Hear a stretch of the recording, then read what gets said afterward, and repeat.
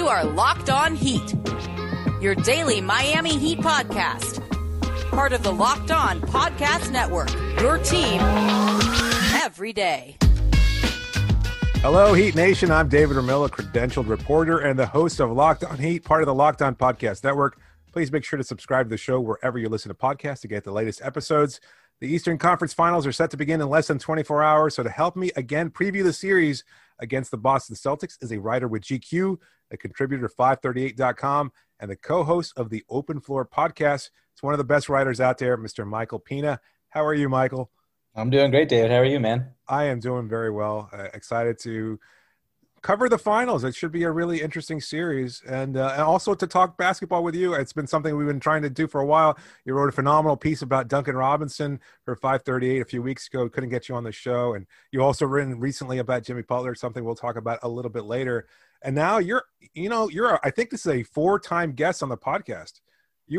This is some very exclusive company. I think along with Ronan Carney of SI.com, you're the only other guest that we've had here as often as we have. So this is like the Paul Simon to Saturday Night Live as far as the number of times you've been a guest on the show. This was a tremendous honor until you compared me to Rohan, and now I just don't know how I feel about it. But okay. All right, let's make him Paul Simon, you're Tom Hanks. Is that better? Okay, that's much better. Yes. Okay. Yeah, I'm sure he would probably take umbrage to that comparison, but that's I'll take that up with him at another time. It's the big series, everyone we're talking about here, but looking at the Milwaukee series, what were your thoughts about the Heat going up against that matchup with Giannis Antetokounmpo and Milwaukee? And what do you think now that the series is over and Miami handled the Bucks pretty handily? Yeah, I mean, heading into that series, I should say heading into like the bubble, even before there was official seedings, I kind of just had an inkling that Miami would be in a position to make the second round and match up against Milwaukee. So I knew that I figured that Miami would be one of the 4 or the 5 because we knew that Milwaukee would be the first seed. And I was just super high on the Heat and thought that matchup would really was really leveraged in their favor for a variety of reasons. And when Erik Spoelstra just kind of put away Myers Leonard and just kind of exclusively went with Bam at the 5, I was even more emboldened by that pick. And, I can't just say that I expected the series to go the way it did and transpired, but, there's a lot of one of the big angles here is just like criticizing Coach Bud and criticizing Milwaukee's inflexibility. Right. And I think that is totally fair. But at the same time, you want to give credit to the Miami Heat for exploiting that and for utilizing all their pieces and maximizing and optimizing guys like Tyler Hero and I mean, Jimmy obviously goes without saying, but Goran Dragic was just a total monster for segments of that series. And Bam is Bam.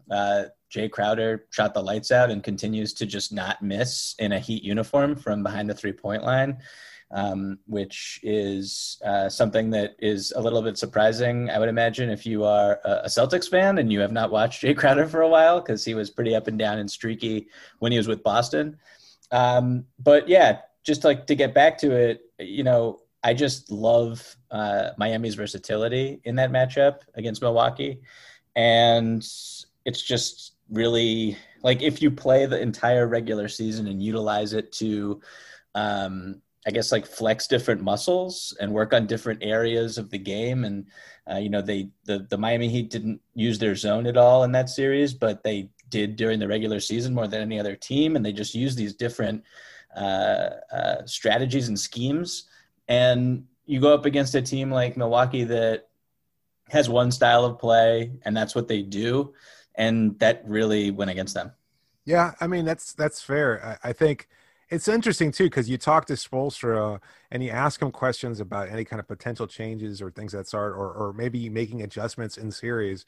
And while he does them on the court, he's the first to mention that we just have to focus on doing what we do best. You know, he kind of reiterates the same things over and over in different ways, saying, oh, at this point in the season or the playoffs, everybody knows who everybody is, et cetera.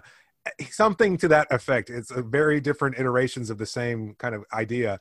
And yet he did change things completely. He did take out Myers Leonard. He did reduce Kendrick Nunn's role to almost a non-existent one. And installing Goran Dragic as a starter was a huge boost for their offense. And I did not see that coming. I thought we would continue to see Goran coming off the bench, if nothing else, just because of his age, because of the possibility for injury. But it just seems to have made the focus on a title much more concrete, because Dragic, not only has he been great on the court, but off the court, his personality and his experience in EuroLeague in a similar type setting has really paid dividends for the Heat. And it's been so interesting to see Spoelstra make these kind of changes. And it kind of harkens to something that you wrote in your recent piece about Jimmy Butler, which was fantastic. And everybody listening to this podcast should absolutely read. It's on GQ, or you can follow Michael as always for his great writing. But you wrote about Spoelstra that he is the NBA's most accommodating and experimental coach.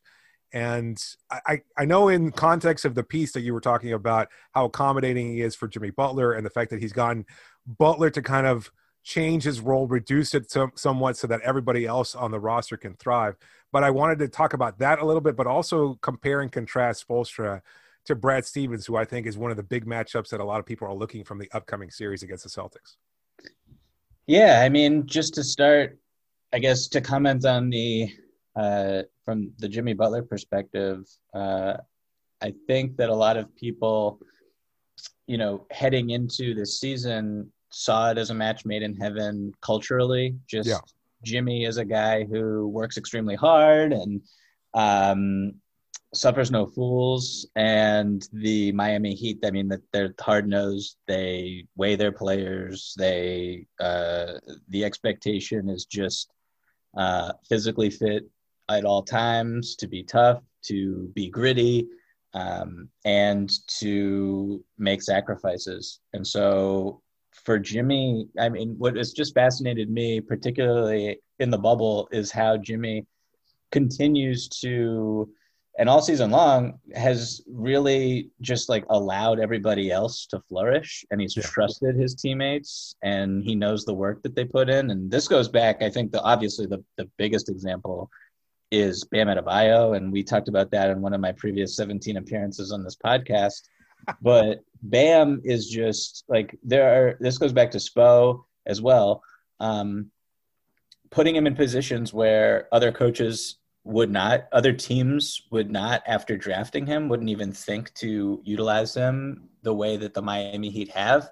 And I mean, it's paid off dividends. And you look at the way that this team gets their offense and hunts for baskets with so many dribble handoffs between Bam and Tyler Hero and Duncan Robinson, and Bam can just flip around and be a roll man, one of the more explosive roll men in the entire league in a pinch with a pick and roll with Goran Dragic or Kendrick Nunn or Jimmy Butler. And he initiates offense from the elbows better than just about any big except Nikola Jokic. So like watching him kind of grow as fast as he has been just something that I think is almost exclusive to the Miami Heat in the way that they go about player development.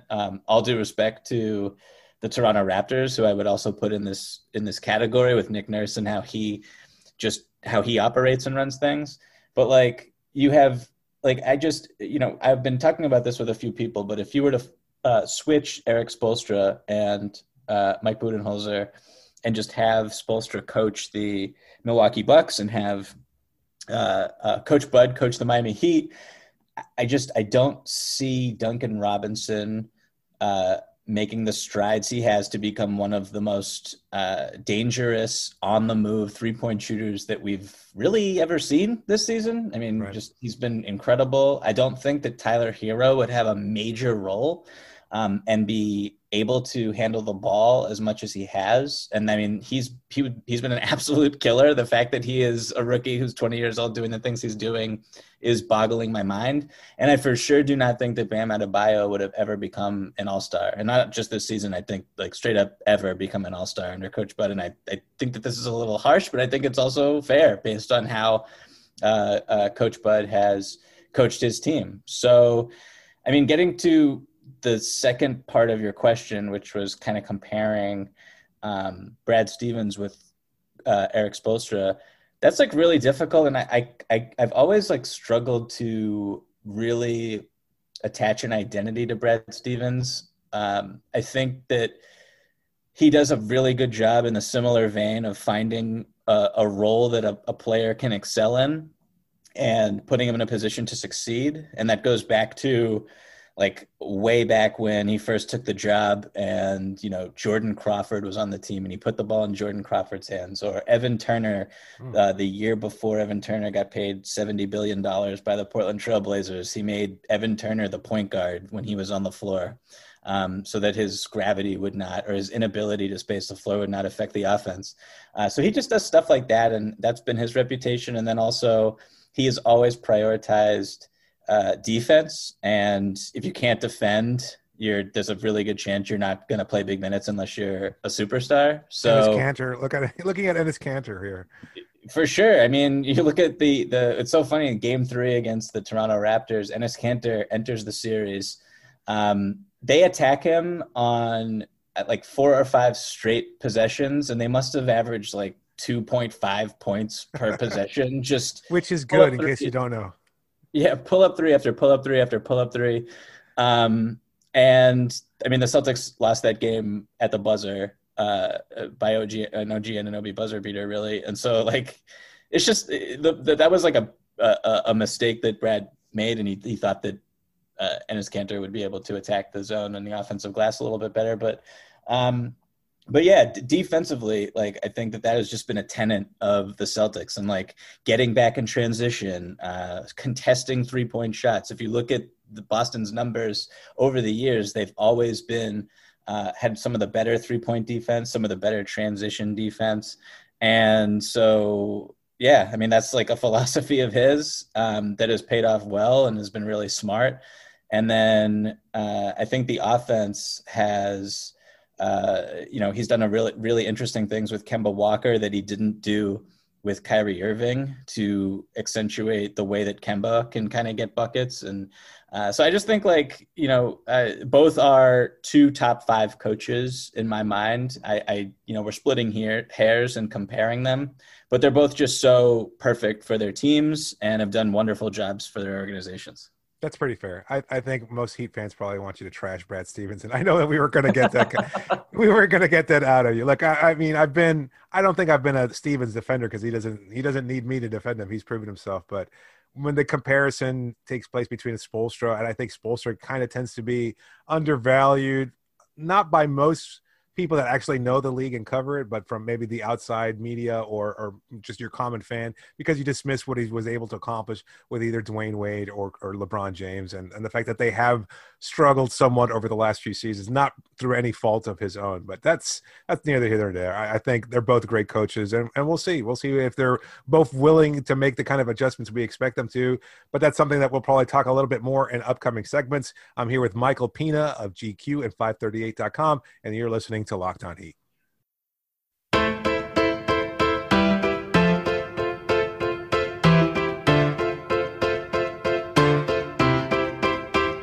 Please make sure to subscribe to the show on your favorite app to listen to podcasts, and always get the latest episode by asking your smart device to play Locked On Heat when you get in your car to get your team every day.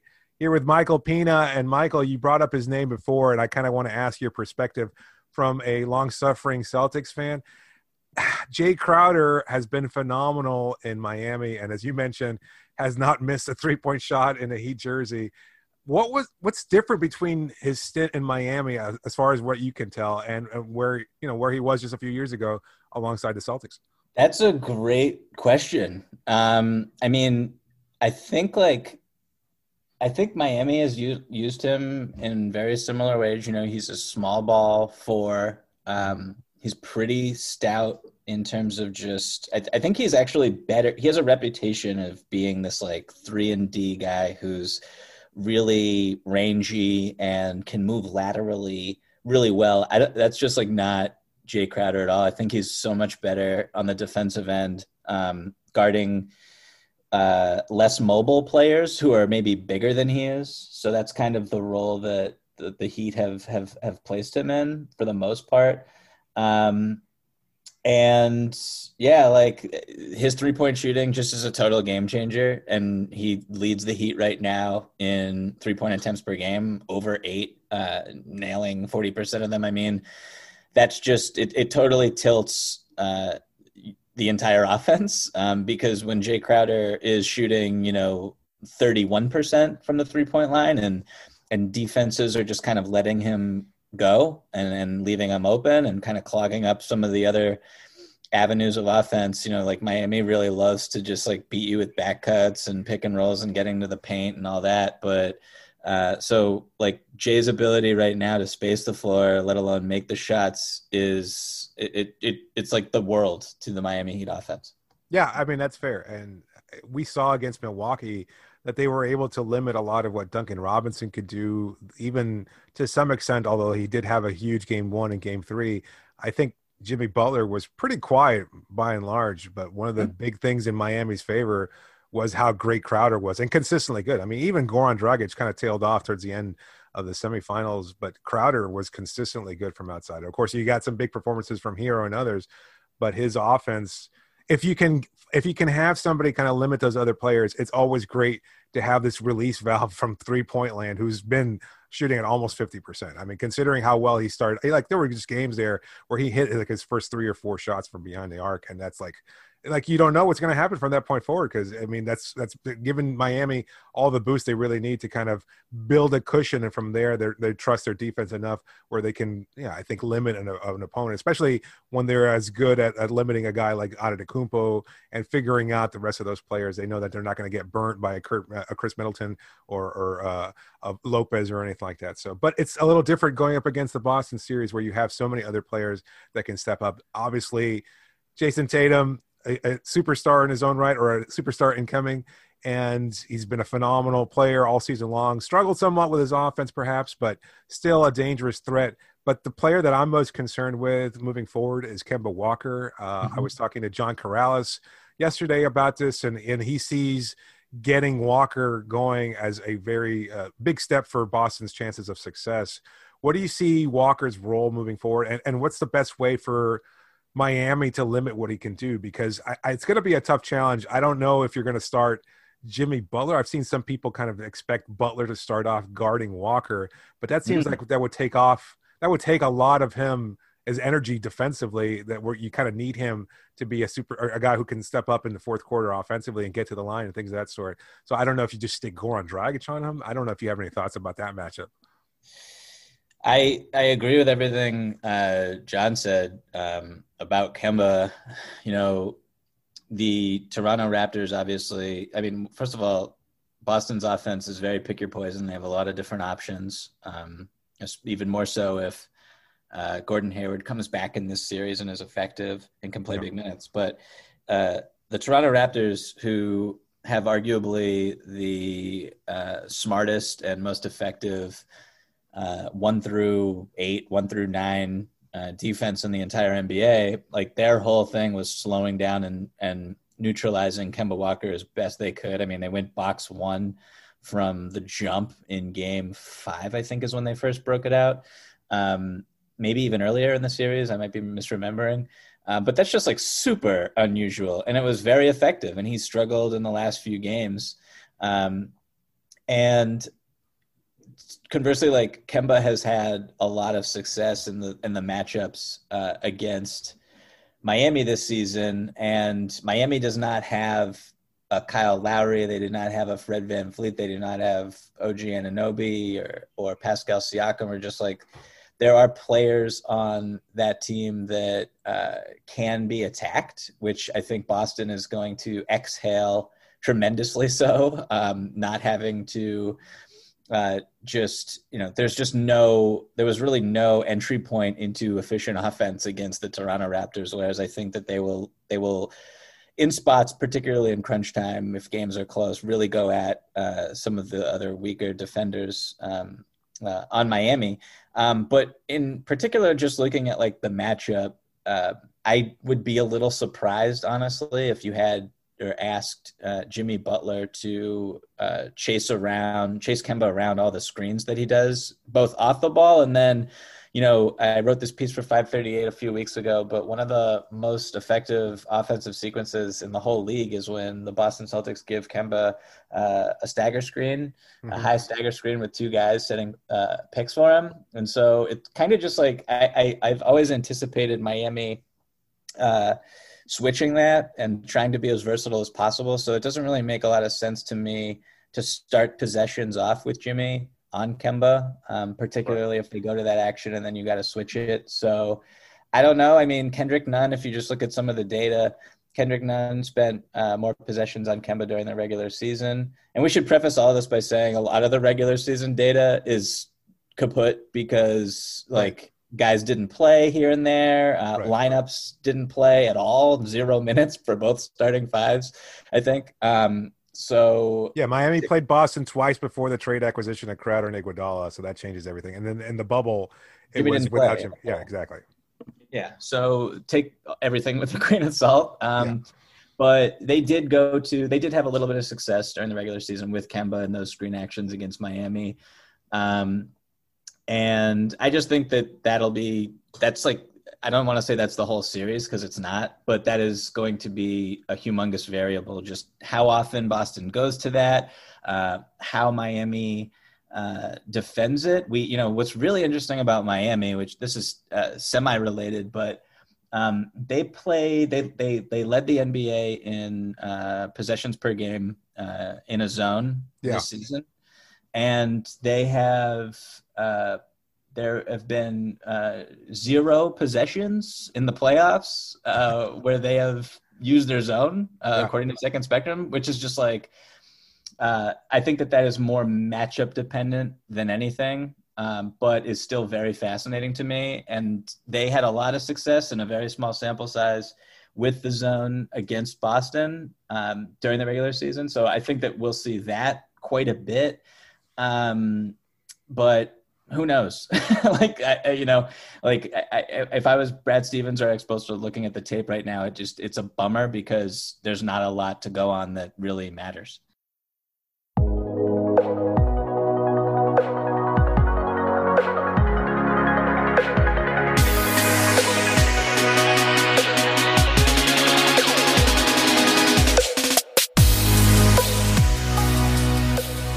Yeah, and look at just the changes to Miami's starting lineup. I mean, now you have Crowder who can switch on to so many different players. If you use that stagger screen, who is gonna be the screener? Would it be like a Tatum and a Tice maybe setting the screen for Kemba Walker and then having him if that's the case, then you've got Bam probably on Tice, you've got Crowder on Tatum or Butler on Tatum. All those guys can switch, so that doesn't. There's no defense, there's no seam, I think, for Walker to kind of exploit the way he did in the prior matchup. So I think that's going to be something that's kind of skews in Miami's favor, is that now you have this much more versatile defensive lineup. And yes, Duncan can be targeted, but even still, at his size, I think he's not as bad a defender as a lot of people kind of expect. He gets picked on a lot, but he is also long and tall enough. And we saw some plays even against Milwaukee and certainly against Indiana where his defense kind of came up big, where he's able to at least break up passes or at least be a big enough body to not make things easier for another player to get a shot off. So I don't think it's going to be as bad a matchup as you might expect. I don't know. I do have concerns about Kemba Walker, but at the same time, I'm kind of walking a line here as to whether or not he's going to be so dangerous or he's going to be completely taken out of the play. But what about Tatum then? I mean, obviously his struggles against Toronto were pretty well chronicled. What was it that Toronto did so well to kind of take him out of his offense? Yeah, I mean, they have, again, just terrific personnel. And so when you start possessions with Kyle Lowry on him and Fred VanVleet, guys who you would think he'd be able to just destroy, he was bashful about using his handle against those guys. He was way more comfortable attacking OG Anunoby or Pascal Siakam or anybody else. So any wings on Toronto, he was golden. Guards, not so much. And one of the reasons why is particularly in crunch time, which it felt like almost every game except game 5 went down to crunch time, was, the Celtics would get the matchup that they thought they wanted. They'd do a high screen with Kemba and Tatum. They'd get Fred VanVleet on Tatum in the center of the floor, like where you couldn't double him. And then everybody else would just be like in the paint. And so it's like, if you're Tatum, you'd have to just read the defense. You have to kick out to the corners. You can't force too much. You can't get to the basket, which is where you want to go and draw fouls. And so the options were basically like shoot over the top of VanVleet or Lowry, which you can do, he could do in his sleep, but those aren't very efficient looks, or move the ball around. And that's what he did. And so that's a little bit why I think he struggled, particularly at the end of game 6. But yeah, so I think like just real quick, going back also to that stagger screen situation with Tatum. Well, I should say with Kemba, but when Tatum sets the screen, usually it forces a switch. So if you're Miami and you do switch and he does get a good clean, like let's say, for example, Goran Dragic is the primary defender on Kemba, and you set that first screen and all of a sudden you switch it, and Kemba has a high pick and roll with Tice, let's say, is setting the second screen. And, oh, by the way, Goran Dragic is now guarding Jason Tatum. So he kicks it back to him, and then you have this great advantage. So that's like why that sequence, even when Kemba doesn't score or anything, and if you just run it at the beginning in the first like 5 seconds of the shot clock, you get good offense out of it, which is why it's so effective. But yeah, like Tatum, I thought that there were growing pains in that Toronto series for him as a scorer. I also thought that he was like really brilliant in game 7 for stretches. And what's really great about him is he doesn't let his missed shots affect the other areas of his game. I mean, he's always one of the best, most versatile, most impactful defenders on the floor, regardless of who else is in the game. And that part of him and that part of like just his role in Boston is why they won that game 7. I mean, he was just so tremendous in using his length and contesting as many shots as possible. And his rebounding is phenomenal for someone his size and allows the Celtics to be more comfortable when small, as they were after Daniel Tice fouled out. But yeah, no, Tatum is great. Let me ask you a question, David. Who do you think is the best player in the series? Who do I think is the best player in the series? That's a tough one. I mean, I guess it would arguably be Tatum or Butler. And I think my tendency is to say Butler just because I think he's a little bit – what he lacks in the offense that Tatum certainly has, I think he makes up for. I mean, look, Tatum's a hell of a defender. I think Butler might be just a slight better. And his ability to get to the line and control the pace of the offense and the game in general, I think I'd have to kind of tend to side towards Jimmy. That might just be some homerism on my part, I'll be honest with you. Do you have a differing opinion? I mean, I think this is just the same type of splitting of the hairs situation we talked about with Stevens and Spoelstra. I love Jimmy so much. He's one of my like all-time favorite players.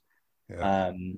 And Tatum is like basically my child. So it's really tough to go against him and say someone else is better, so I probably won't out loud, but I just respect both of them so much. And great point by you to say that Jimmy Butler just has this masterful control of the game. He feeds guys who need to get it going.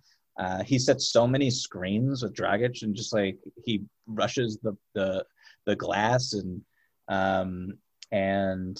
gets to the line basically better than everyone. I mean, like there's Harden, and that's like it. So when you have someone like that who just is so patient and so intelligent about circumstances and what's happening in the game and time and score and all that, like Jimmy Butler is tremendous, and it's really awesome to see him succeed right now. Yeah, I would say, and I've made this point before, so my listeners may be tired of hearing it, but I will gush about Butler whenever possible, because watching him closely over this past season, what has really struck out to me is his ability to kind of see the game and perceive what's necessary, whether it's attacking on the offensive end early on and seeing if his shot is falling and seeing if he can make an instant contribution that way, or kind of stepping back and saying, all right, no, I need to get Goran going. I need to get Bam going, et cetera, and finding the right matchup to exploit that will eventually lead to a win. He plays like the long game, not just over the course of a series, but also the course of 48 minutes. And he's as effective a player at doing so as I've ever seen, other than perhaps LeBron James. And I know that's probably hyperbolic, but at the same time, I do think it's fair. Like, from seeing LeBron during the Big Three era, he was the only other player that would kind of like willingly lose a game one, because it doesn't matter, because after that point, he trusts his talent and the talent of his teammates so much that he can kind of just turn it on. And we saw it even against the Rockets series, your pick to make the NBA Finals, if I'm not mistaken. They lost that game. You didn't need to bring that up. Come on. Well, I mean, it's fair. It's fair. I mean, look, I've never been particularly high on the Rockets, especially since they've gone small. But I think you're in love with the idea of the Rockets and their changes and the experimentation and things of that sort, but it just didn't work out. And even to go back to that point, though, LeBron saw what was necessary in game one and said, nah, let's just change it up. And then from that point, just kind of blew them out of the water. So that was really interesting. And I think Jimmy is certainly capable of that, and certainly in a way that I don't think Tatum is just yet. No, that's all very fair, very well put. And just to speak kindly of Jimmy for another 30 seconds, like what I really love about him, and tried to hit on the story I wrote about just him as this, I mean, I don't really do the headlines, but it was, I think it was like calling him an anti-star or something like that. And the point there is just that I tried to imagine, like, if Kevin Durant was on this Heat team instead of Jimmy Butler, would they necessarily be a better team? And would Kevin Durant feel the need to average 38 points a game? Is, like, you know what I mean? Like, yeah. And coming into the situation, I wrote a piece about Jimmy and him being the only superstar or like free agent, all-star caliber player who decided not to team up with another star.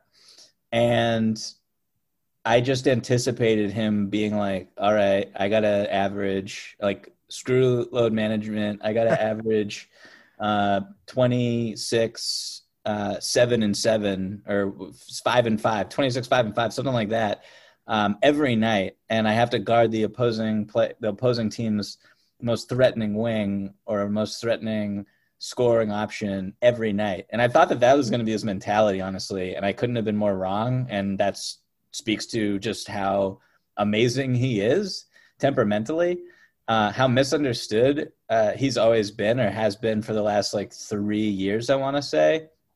And I just don't think anybody else could have done the job. Anybody else as good as he is and as accomplished as he is could have done the job that he's done in this situation.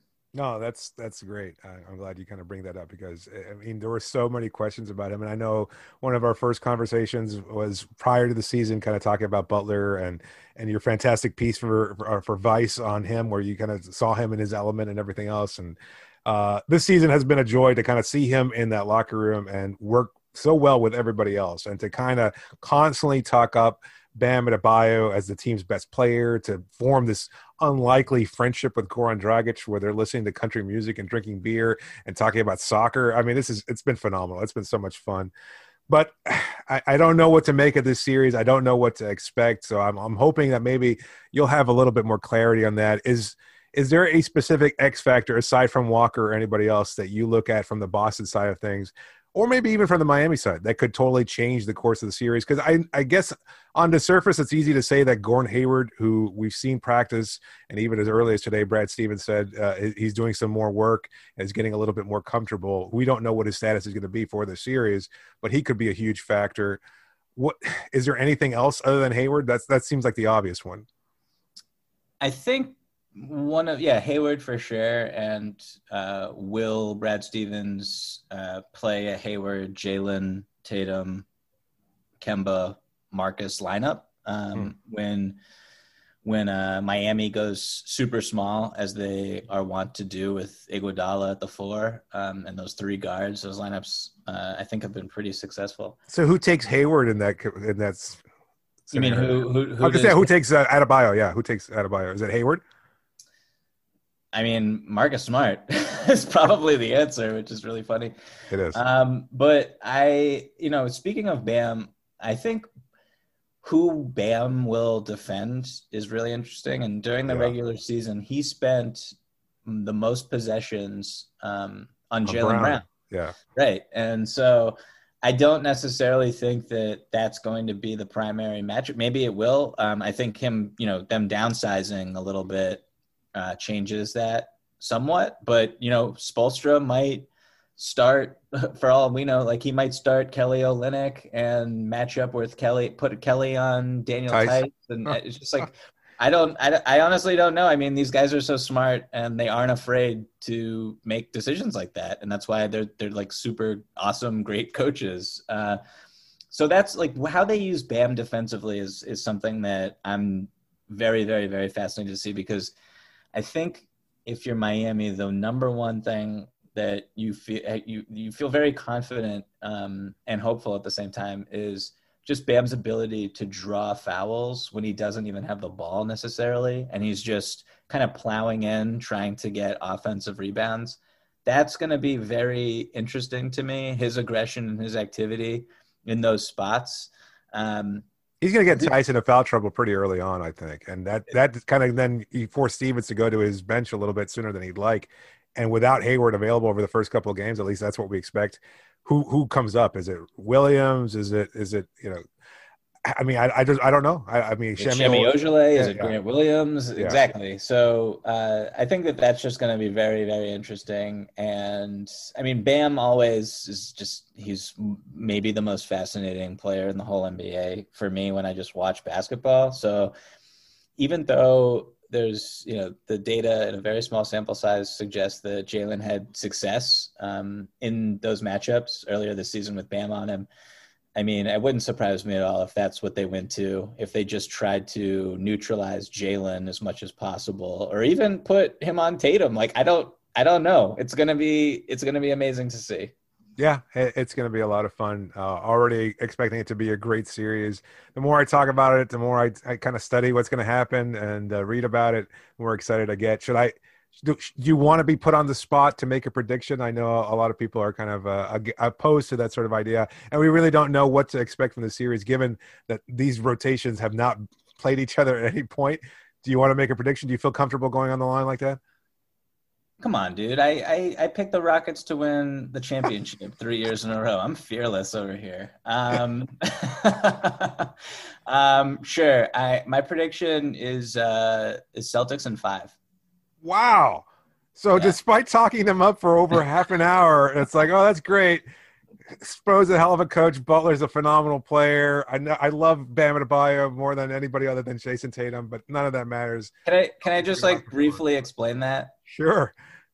So I have everything I said I stand by with Miami Heat, obviously. I have so much respect for them. I think they're tremendous. When I look at the Celtics defense in particular, it is night and day against or I should say versus what Miami faced in the second round. Yes. And even the first round against Indiana.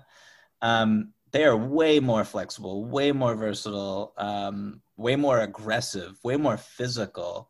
Maybe not more physical, but just their ability to do so many different things and mirror Miami's offense, I think, is something that Miami has not had to deal with. I mean, Milwaukee in particular is just like drop coverage on every possession with no adjustment. That is not how the Celtics play at all. So some of the looks that Miami had and enjoyed in round 2 just will not exist. They will completely evaporated. So that's kind of the fundamental tenet of why I'm so confident in Boston. All right. Well, that makes a lot of sense, but let's not forget you'd also pick the Rockets. So no, I'm an idiot. Yeah, for sure. Take that prediction with a grain of salt. No, it's a valid point. I mean, even before the series, during Game 7, I'm kind of tweeting out that I had concerns about the Boston matchup for all the points you just mentioned. There's no denying that this is a much tougher challenge. And a lot of people are saying, especially Heat fans are saying, well, we just took out the MVP and the number 1 seed. It's like, yeah, but this was a roster specifically built for that purpose. And I don't think that they are prepared as well to deal with the versatility that Boston offers. So it's going to be challenging. I actually went and said Heat in 6. It could go either way. I saw a lot of the ESPN predictors saying it's going to be either a Miami or Boston win in either 6 or 7. So it seems like it's going to be a long series. So you might be off on that, but it's going to be fun. I think we can certainly agree to that. Whether or not Miami or Boston wins, it should be a fun one. One last point. Do either team offer a challenge to, let's say, the Lakers likely coming out of the Western Conference in the finals? I haven't thought too much about that. I think during the regular season, I can't speak to Miami's success against the Lakers. I'm pretty sure they not have a lot of success, if I'm not. It was a close game at home. December. I want to say December, around December at some point. It was a big game, and it was first. It was on national television, I think. Yeah, it was the first home game they lost was to an LA team, and that was a big deal because it was LeBron James and right. So it was. That was a close one. I can't recall now if they played them in Los Angeles. Actually, no, I'm sorry. They did play them early on in the season, and they kind of got beat pretty badly. That was like after establishing themselves early on. This was early when they still had Justice Winslow and they weren't quite sure what to do. Dion was stuck on the bench. So that, again, this is a very different team than the one we saw in October of last year.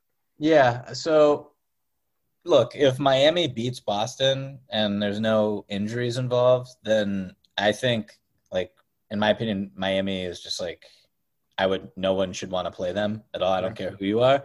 Yeah. And having Bam for AD just would be just tremendous theater. Oh yeah. So yeah, I mean, I'd give Miami a shot. I think Boston's just a hellacious team on both ends and championship caliber, and can beat the Clippers, can beat the Lakers. Would get blown out by the Denver Nuggets, who are clearly just obviously coming out of the Western Conference right now. That's the only other team that would just run all over them. But no, I think that the Celtics and the Heat, for sure, they could match up and make it a series against the Lakers or the Clippers. Yeah, that's fair. Okay, well, thanks so much as always, Michael. You've been a great guest, and hopefully we can have you on again, and you can get past Rowan as far as the number of guest appearances on this show. So you don't ever have to draw that comparison again. But as always, follow Michael online. Make sure you check out all of his great work at GQ and at 538 for as long as this. I don't know how long you're going to be contributing there, but it's been great to see some of the pieces you've been writing there. And of course, always listen to Michael on the Open Floor podcast. It's a great show, along with another friend of the program, Ben Golliver. And just a reminder that you can always reach me via email at lockdownheat@gmail.com or via Twitter using the hashtag AskLOHeat. I'm David Ramil. I'm signing off and thanking you as always for your support.